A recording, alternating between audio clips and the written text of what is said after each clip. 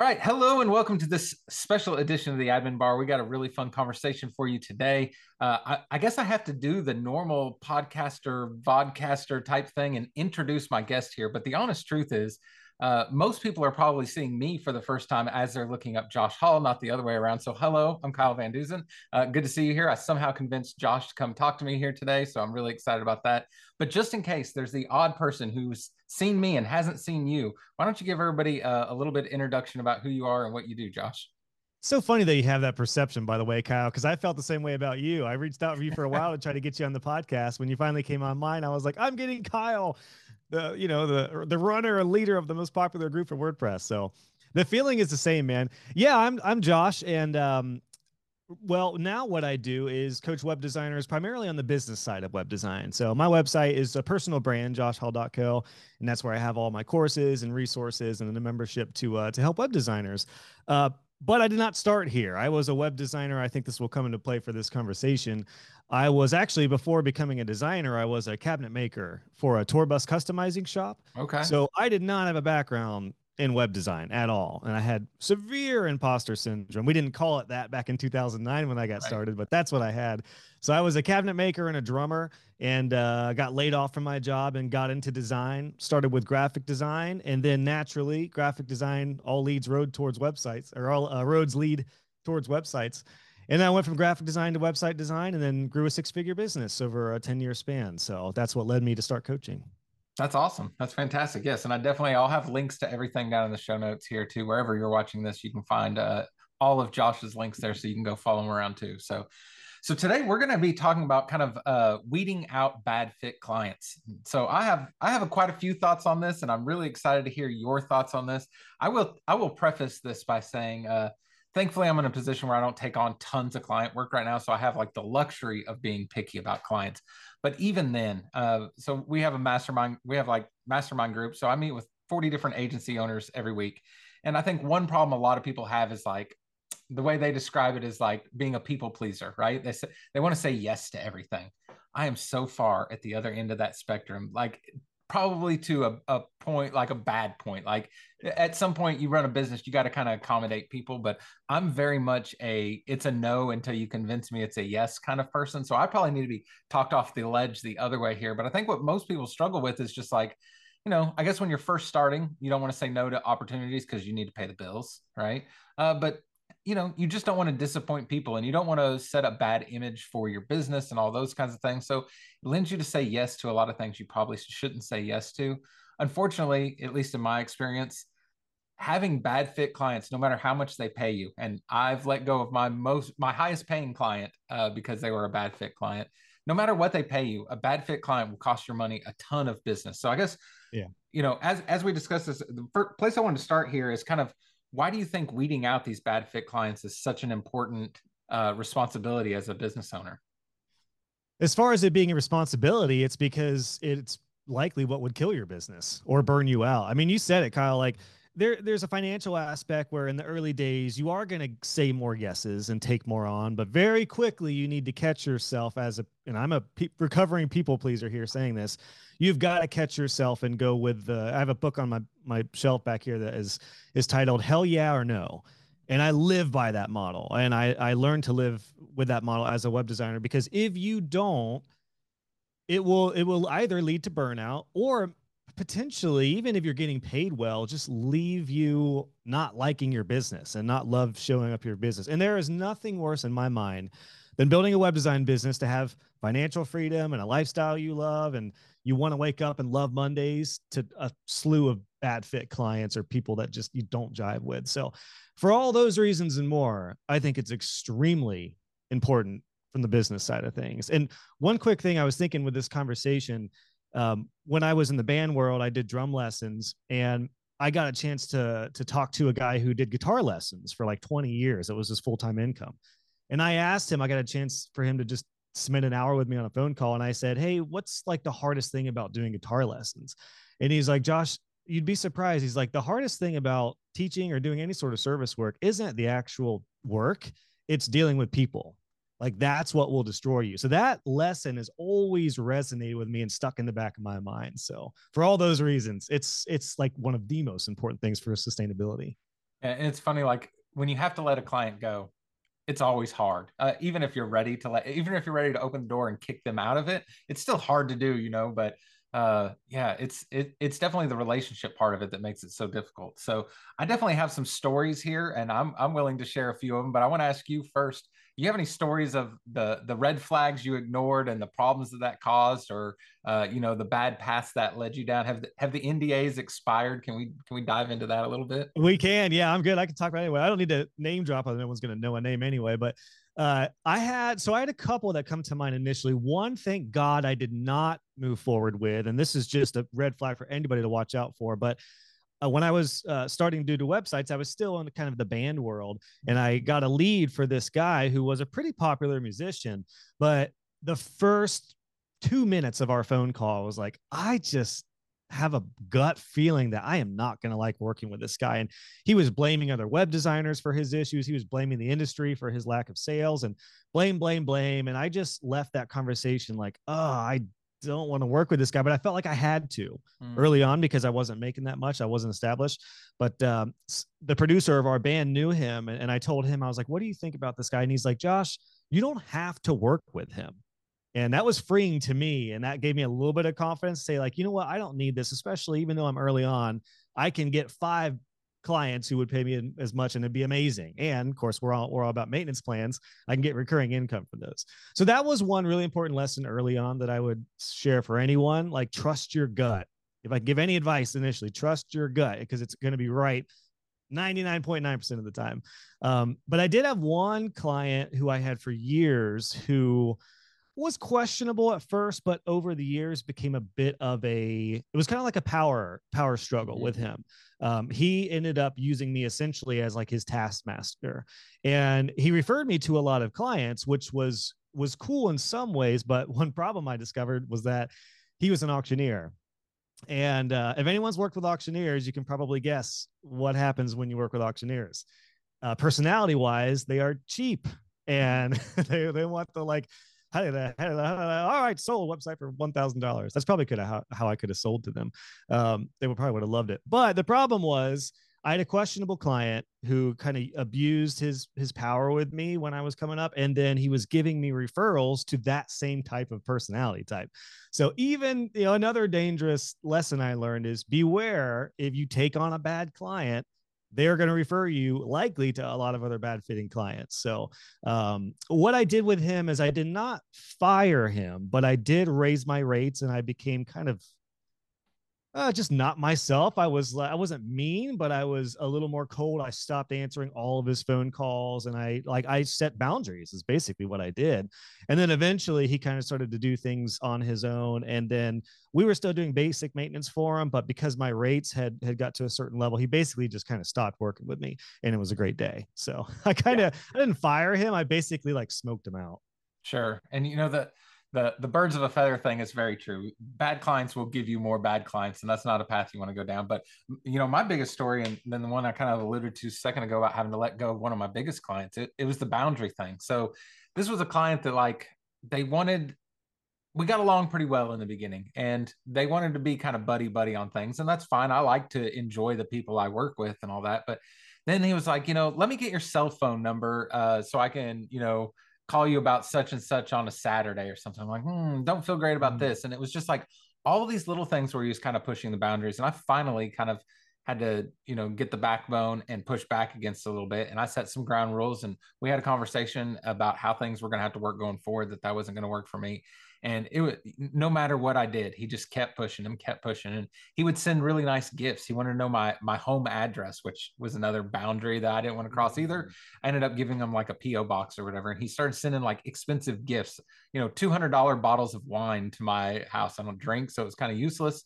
But it was definitely like he was doing these things to try to have favor with me, Yeah. And I finally just decided like all, the gifts and stuff sound nice, but in between all that was like crazy demands and turnaround times and, really going over the scope of projects and all that. And I finally just gave up one day and just told him like, hey, I cannot do this anymore. Here's some people that might be able to help you. I gave him my list of worst enemies as people he could go talk to. And this is interesting, Kyle, because like it's tough to know that somebody's going to be like that early on. I mean, I don't know your first few interactions if you had a gut feeling. Like when I met that musician dude who I had an immediate gut feeling, it was a fairly easy no, especially even early on. But there are some clients like the auctioneer guy. I didn't really know he was going to be like that until we moved forward. So this is why I think it's so important that you put in your contract and your onboarding material or even weed out material. I can talk about my funneling process is to set your boundaries very clear up front. So they don't even like, it's not an issue that you have to tell them to not call you on Saturdays or not have your text, your number to text you or not have your personal address. Like set the boundaries up front, and then that will weed out the people who are those problem kind of clients who either have a bit of a power issue or they just they want to abuse your time and don't really understand your value. Yeah, the red flag clients come in many forms for sure. So I guess, yeah, I mean, I think that's what people are here for. They're here to find out kind of what are those processes in your funnel that you use to qualify clients. I think one of the big thing is, and what you said right there is qualify clients. Here's something I've stumbled on more recently, and that it's a mindset thing, which is, and I'm sure you get this question a lot. I know I see it in Admin Bar. Most web designers at any stage ask, where do I find, do you want to finish that for me, Kyle? Where do I find high paying clients? Clients. Where do I find clients? But the thing is, you do not find clients. And this is a huge mindset shift I had. You find leads. You find people who might be a client, but you don't treat them as a client before they pay you something and before they're in the onboarding process. This mindset for me was huge because it opened up and made sales feel less daunting. And when it came to like kind of whittling out bad fit clients and weeding them out, I didn't view them all as clients. I viewed them all as people and leads. And there are some people and leads who are qualified and can come through the onboarding process or the funneling process to become a client. Then there's people who are like, you're questionable. I don't know, not even just budget wise, but personality wise, project fit wise. So it's a really important thing I've found to have that mindset of you do not go out to find clients. You find leads, you find people, but you got to have a process to funnel them as, and my framework is that they're either questionable and they need a different process, or they're qualified. They're like a really good lead, established business personality that you just jive with. Maybe it's a referral from one of your really good clients. And they're like, listen, Jim is awesome. He really wants to work with you. And you're like, okay, yeah, let's go right to it. Let's get to the discovery call and proposal. So that's the start of my framework. I'm happy to expand on that. But I think that idea of questionable versus qualified is huge. That's what I learned. Yeah. And I wonder, like, for people that are, for agency owners that are at the beginning of this journey or still trying to establish their business, like how does these qualification metrics work? Are you literally writing down on a piece of paper, here's all the things I want in a client, here's the things I don't want in a client? Like, how would somebody go about figuring out? I ask this because your qualification process is probably different than mine. We might want different things out of clients. So how do you actually establish the qualifications you want for clients? Yeah, you could definitely do that if you have a niche or a few niches that you typically work with. Like you could have an ideal customer avatar, and then like maybe the type of business they're in, the type of personality they are. Now, personalities are going to vary even in the same business. Some people are going to be organized, some people will not be. But you could definitely do that. That'd be a great place to start if you know your ideal client. If you don't, and if you're like me, I was a generalist. So I worked with everybody, but I did work with primarily established small to medium sized businesses. So I was not an enterprise agency. Like I wasn't a good fit for big projects. I wasn't a good fit for like the mom and Paul startups once I got established. So my perfect fit was small to medium sized businesses, but I did not have an exact like metric to measure or to weed them out. Mine was very much an organic, like gut feeling. I learned that I could generally smoke somebody out within the first two sentences of an email. If they were saying like, I've talked to a bunch of web designers, I'm trying to find an affordable deal. You find like these catch terms like affordable, or if they have seemed to be complaining about a lot of different designers. Now, sometimes that's valid and they could come to you, but you look for those keywords of people who are like these red flag keywords like affordable or like urgent. If there's a bad urgency, if there's scope in a short amount of time, if they're not seeming respectful of the work that you might have currently, all those things can be red flags. And that's pretty much how I identified questionable versus qualified. If I get any of those, I would say, okay, what my process is, Kyle, is when I get any lead, if I think they're qualified, which is a little more rare, that's probably like maybe 25% of leads are going to be qualified. We'll go right into like a discovery call or an email. Like I'll email them and get some ideas of the scope of their project, and then we'll go to the quote process. If they're questionable, I have what's called a potential client page. I think we talked about this when you were on my podcast, where you have your pricing, like your average price amount. I think it's a great way to go on some sort of page that is basically a weed out page. Mm-hmm. It can almost be a different version of your homepage, but it is very clear to weed out the people who are not going to be a good fit. So you could get into the boundary thing, you could get into timeline, scope of projects, and most importantly, price ranges. Because I don't recommend having prices upfront on your website. But for a potential client page that's hidden, that's what I send to all questionable leads. And then they see the price ranges. And if they're like, oh my gosh, Josh starts at 2,500, I was thinking like $500, they're not even coming through the contact form. So as long as they're cool with the ranges from 2,500 to 10K plus, we're good. We can start a conversation. That usually weeds out at least the tire kickers. Now there's more personality things that can come into play as far as being bad fit. But I found that honestly, budget, probably 75% of the time, budget is going to weed out most of the difficult personality types because they want something cheap and done now. So that's my process in a nutshell. Yeah, I think anytime you can get clients to self-qualify, that helps out a lot. That eases up your time. You don't have to invest a bunch of time in them. When people go to my site and see where my project average price range is and it's not within their budget, and I totally understand if it's not, then they don't have to bother me and I don't have to bother them, and we don't have to do this whole song and dance for nothing for nobody, so self-qualified, two lovely words, but there's one level back to that. I still love the idea of having everyone come through a contact form and you personally following up to the potential client page if they're questionable, because that still gives them like a personal touch for if they do end up moving forward. Because you could self-qualify by having like the classic, what is your budget for your project? And a lot of people would just never even contact you. But I wasn't getting like that many leads. I got to the point where I was more concerned about, recurring income with my current clients and doing projects for them. So you do get to a point where, and most web designers, you don't need that many leads to build a nice 6-figure business. So I liked personally everyone come through the contact form, and then it was a template. It was just an email template that I had, and I would customize it if need be. But if they were questionable, yeah, I'm like, hey, hey Bob, great to meet you. I just want to let you know, we have some information about where our projects start at. Here's the page. Please review this. And if this looks good, we'll move forward to a discovery call and a quote. So, I mean, that honestly, man, I didn't think that was anything special until later on when I realized like everyone was having these problems with weeding people out. And I really found a pretty nice sweet spot with that. I mean, inevitably you'll have a few leak through, but overall that process helped me dramatically. And by that time I had a referral network with my clients. Like I said earlier, good clients often know good clients. Bad clients often know other bad clients. And that's really how I, for the most part, had amazing clientele through and through. Yeah, I think that process part of it's so important. Like no matter if somebody refers, a neighbor gets referred to me outside, when I'm hanging out with the kids, or a phone call or an email or whatever it may be, I always put people through the form first. Like everybody needs to go through the same front door so I can qualify things out the same way. And for me, there's 2 questions in my form that I think have done the best job of like that you mentioned, like knowing in the first 2 sentences of an email. I can usually tell pretty well too. The 2 questions that I use that have been really helpful to me is like, why is now the best time to get started? Like, why are you starting this project right now? And it's open-ended enough that they'll have to explain why this is important to them right now. You can see a lot of tire kicker type things right there, or people that are just very unsure, like they're not far enough into the process to really get started on a project.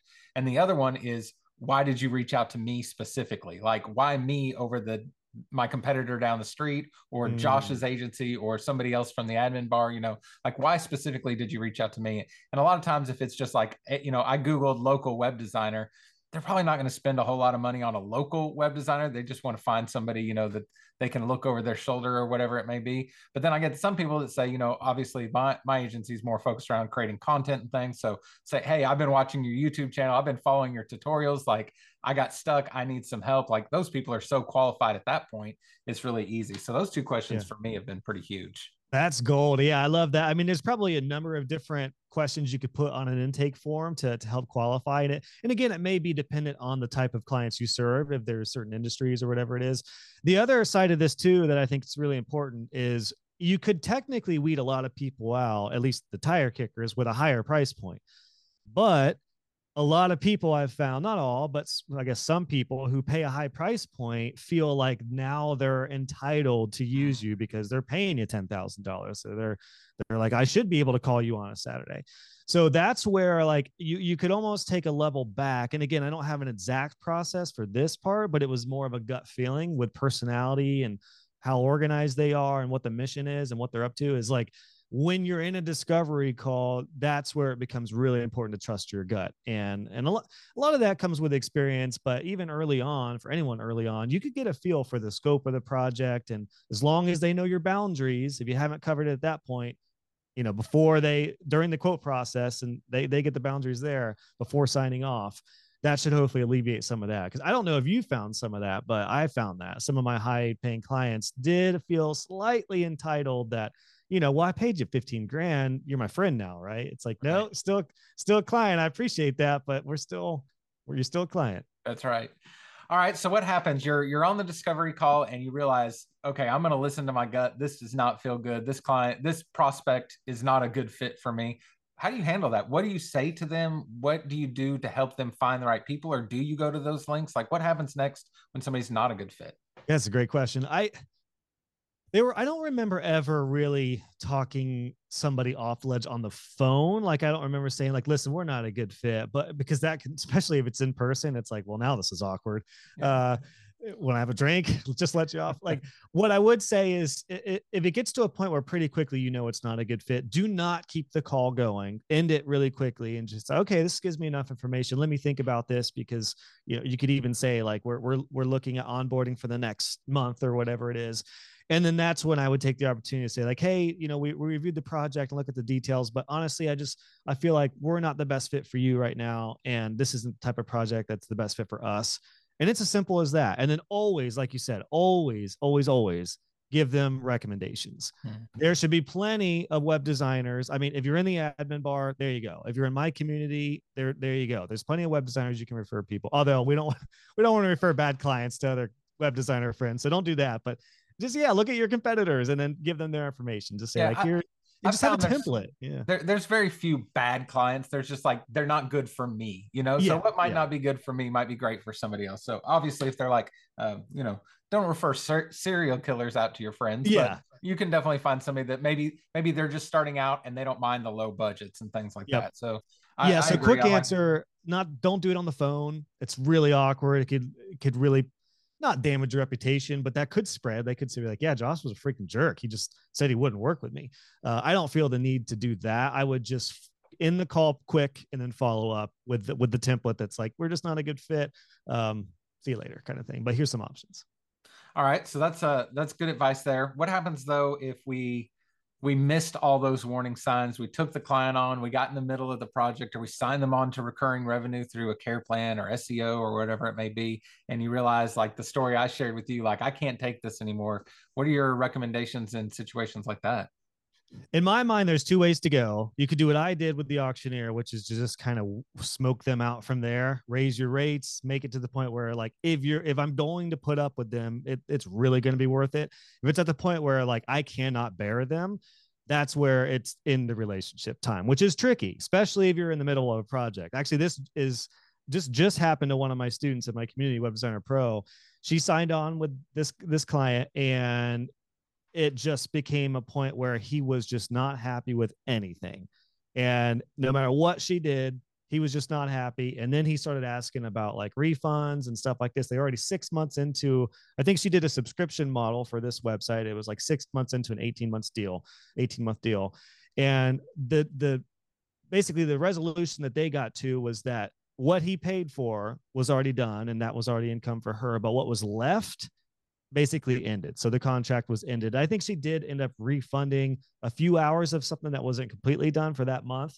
But basically, yeah, it was ended from there. So you could put some precautions in your contract that would protect both parties. This is important too, because I mean, with service work and creative work, I do understand sometimes where clients work with somebody and the designer's just not doing it. It's not a good fit. And if you pay 10 grand for a website, it's like, I would feel bad making somebody pay 10 grand if they're not happy with my work, but I would not feel bad if they're being really difficult and no one's pleased with their work, or they're not pleased with anybody's work. So that's really in my mind the two options to go. I mean, I'm open to hear about if you think there's another option, but it's really, I would not refund anything completely, but this is also why I generally recommend doing half up front, half upon completion, to where that deposit is non-refundable, but the rest of it, you could take what we did, and in some cases, if it's a month of work or 2 months of work, then they're welcome to take that. Even if they want to go to another designer, you can say like, listen, no problem, I know,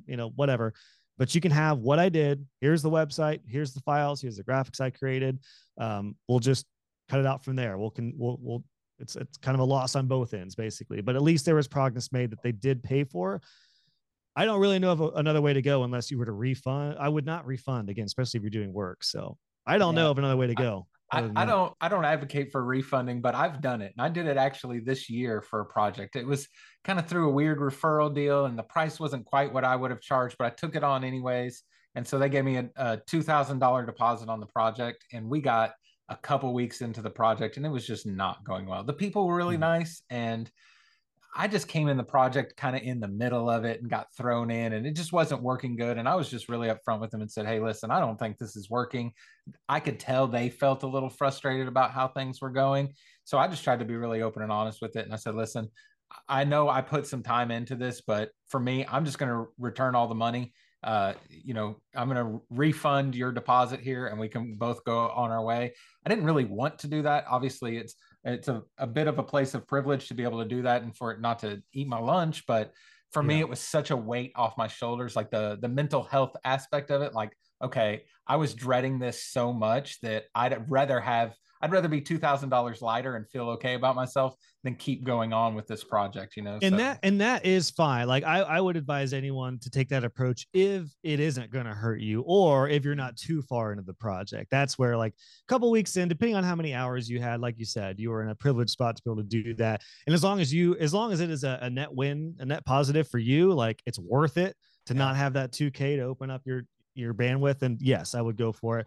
In the case of my student who was 6 months in, that's where like, no, we're not doing it. Yeah. We're not doing a refund after 100 hours or whatever she had in there. But you can always, do the rest of it. I did something similar. It wasn't with clients, but I actually, WPMU Dev paid me to create some tutorials for them. And I took the money and was going to do it, but I was like, I just don't have the bandwidth right now. And so I told them, I was like, they were great people, but it just wasn't a good fit for me where I was at. So I just refunded them. It was the same thing. It was like 2 weeks. I was like, guys, I'm so sorry. I'm not able to fulfill this right now. So sent the money back. So yeah, I would advise that as long as it's not detrimental to you and not going to weigh you down in some way. Best bet is to make sure you have provisions for all this in your contract and then follow whatever those provisions are. And then it's real clean and you don't have to worry about the feelings and stuff getting in the way. And by the way, if you do have a detrimental experience, that is the framework for what you put in your contract. Because like I know you have contract resources. I have my contract in my business course. And what I always tell my students is this is what I did. This is the foundation, but add to this as you will. If you have something that happened, you can add that in your contract and then you never have to have that happen again. That's the beauty about taking a bad experience and making it provision. My contract has grown longer and longer as I just they get bigger and bigger. I never want to happen again. So I think a lot of this comes back down to, I guess, setting boundaries and managing expectations. Those are two like really important things as you're dealing with people. You talked about earlier, kind of the hard part of this is dealing with the people. So what kinds of things do you do or do you recommend people do to be proactive about setting boundaries up front, managing expectations and kind of steering the ship rather than letting the client take control? Honestly, most of it we've covered. You could do that with a potential client page. It could be in your contract before they sign on. Plus, if you have it in your contract, it's in writing and they signed it. So it's like, listen, you cannot call me on Saturday or I'm not going to respond to you on a Saturday. It's in the contract. Those are honestly the big things. What you can do is also you could do a little more in the onboarding stage. Like I have a thing and I still use Basecamp when I onboard clients in Basecamp. There's a little more like the boundaries things might be a little more detailed because it's per project and per deadline basis. But most of that you should be able to put right out there on a potential client page. Get the quote for like a get a quote style situation. You could have it in there as well. I mean, that's really it. And thing is, yeah, you don't want to like overload somebody with too much information, but from what we've talked about, you could pretty much put all of that in a potential client page, in an intake form, or in a quote, some sort of quote with like the disclaimers or the FAQ. FAQs are also a really good option to put those in there because FAQs could be on the front page of your site if you want, and it could be on your services page, and it could be on your quote, and it could be on your potential client page. Just hit them all the time with your expectations and boundaries. And listen, people respect boundaries. They really do. Like you might get a bad egg every once in a while. That's like, this is ridiculous. I should be able to call you on a Friday night when you're eating dinner with your family. But 9 times out of 10, you're going to get clients who are like, oh, yeah, I understand that. And honestly, a lot of this I've learned as a web designer is most of the boundary and expectation problems with clients are your own fault because you never set the expectations and the boundaries. So we have to put some ownership on ourselves as web designers to let clients know, like, here's how we do this. I have a whole lesson about collecting content, which I know is every web designer's favorite aspect of web design. And one of the big points in there is expectation for sure, educating the clients how to send the content. And then you have to empower them with like, here's what to do. Here are the resources. If you don't set these expectations and boundaries, it's not your client's fault that they're calling you on a Friday night. It really isn't. Like they don't know. So you got to set those expectations. And again, most clients are understandable, but yeah, I think setting them is important. Obviously, one thing I've talked with people about doing is, and I know I've talked about this in our group, it's like if you feel uncomfortable just you making rules, I like to lean on it's company policy. You know, it kind of removes you from being the bad guy in the situation. Like it's company policy. We don't buy domains for our clients. It's not because I don't want to buy one for you and deal with the hassle of you being a complete pain in the ass later. It's just company policy. I can't help it, you know? So that's one that's definitely been helpful for me.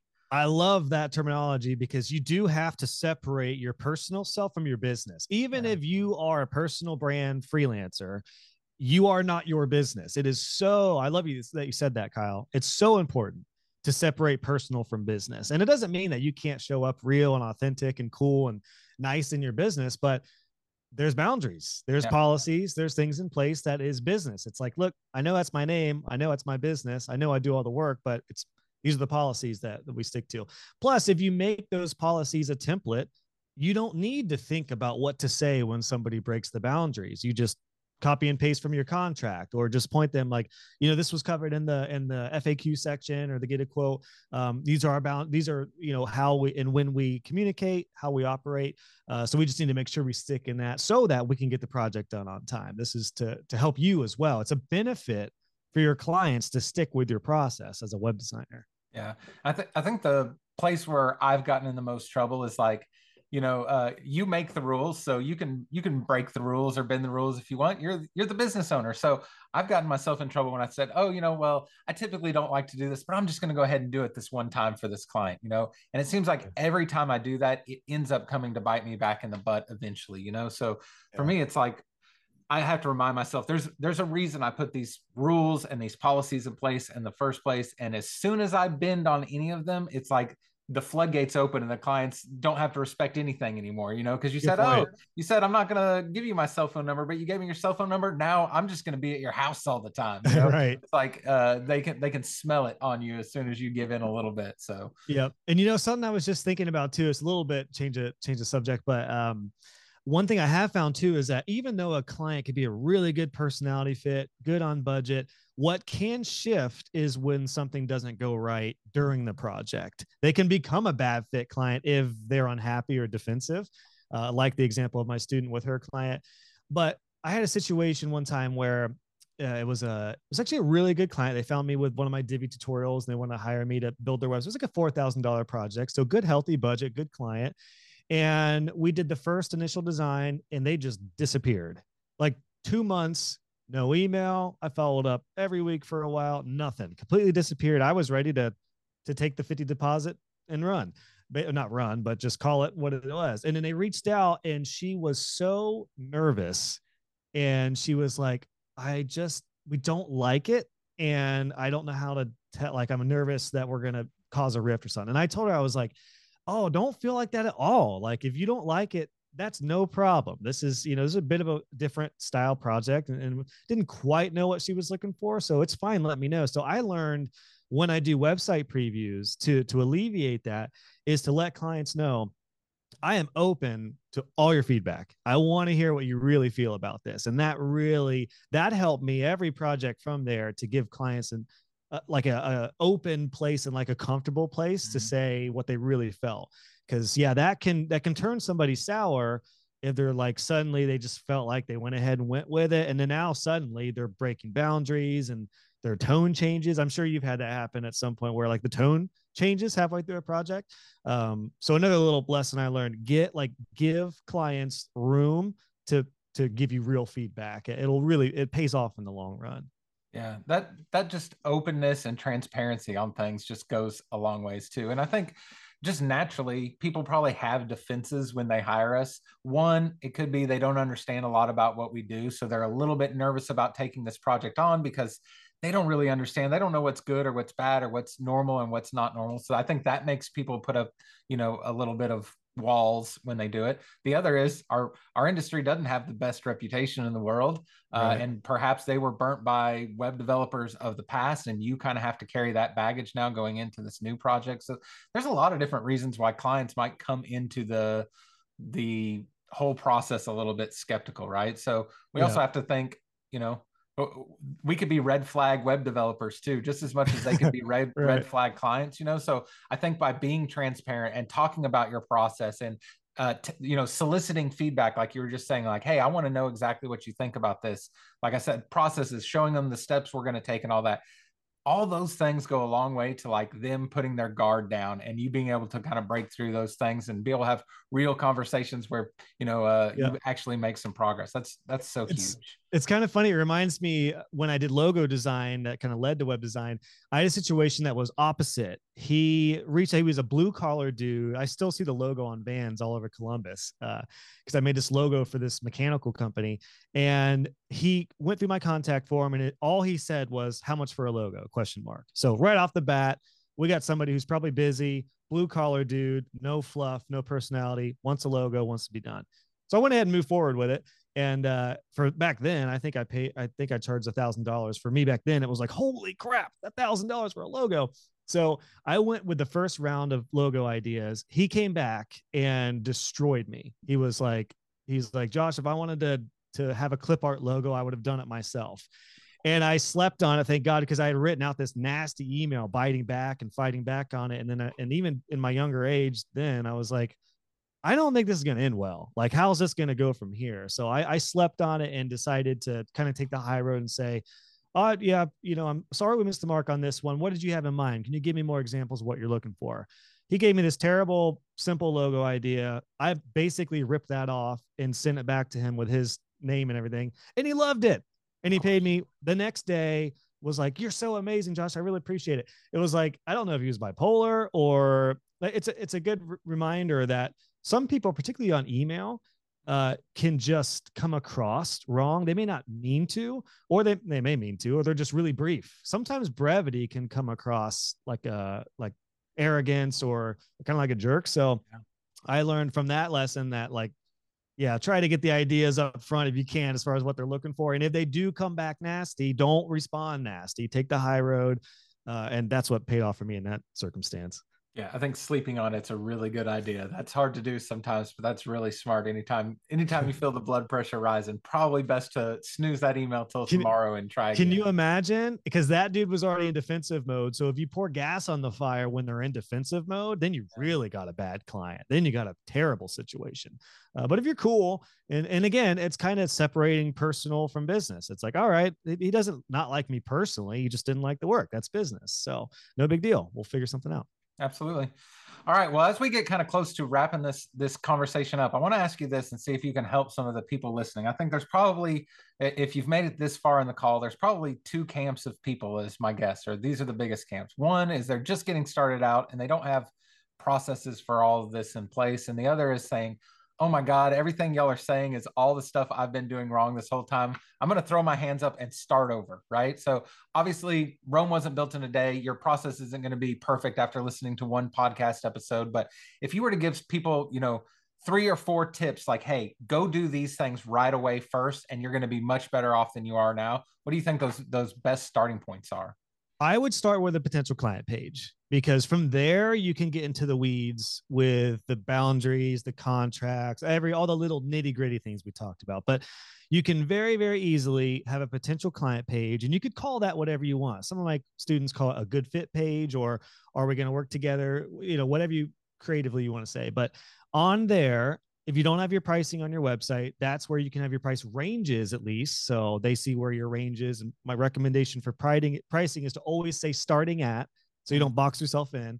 So have your ranges on your potential client page, and every lead that is questionable goes there. There's your policy. There's your company policy. That way you don't need to spend an hour and a half on a discovery call and you're like, oh God, 5 minutes in, I knew this wasn't a good fit.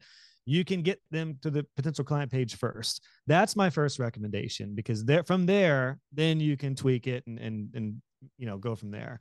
But that really is that's what worked for me personally. There's a lot of different ways to go about it, but that way, when those really good leads come through, go for it. Do a discovery call. Go meet them at a coffee shop. Get the quote going. If they want to pay you 10 grand this week, by golly, get that quote out. Do it. Let's rock. But if you're like, I'm just not sure, potential client page, baby. That's the alleviator for that. Well, you mentioned earlier, like trusting your gut, and I think it's excellent advice. I'm very much a gut feel person, so I lean into that very much. I know some people feel like, what do you mean? Just tell me what to do. Tell me the answer. I don't know, but I honestly think that's why I love this business as much as I do, because we don't have to fit in some kind of box of like, this is how you have to behave as a web developer. This is how your business has to be structured. You really get to decide all these things. There are some people with scarcity mindset out there, but there's such an abundance of potential projects out there.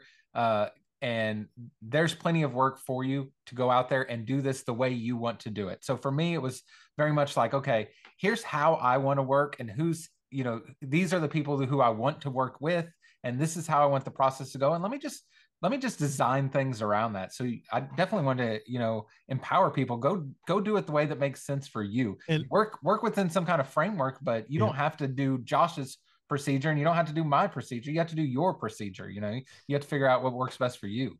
If I could just give a quick tip on weeding out from like an email and trusting your gut, just remember, if somebody emails you and they're nice and concise and there's good punctuation and it's organized, chances are if they move forward, they'll be organized and concise with their communication and content collection.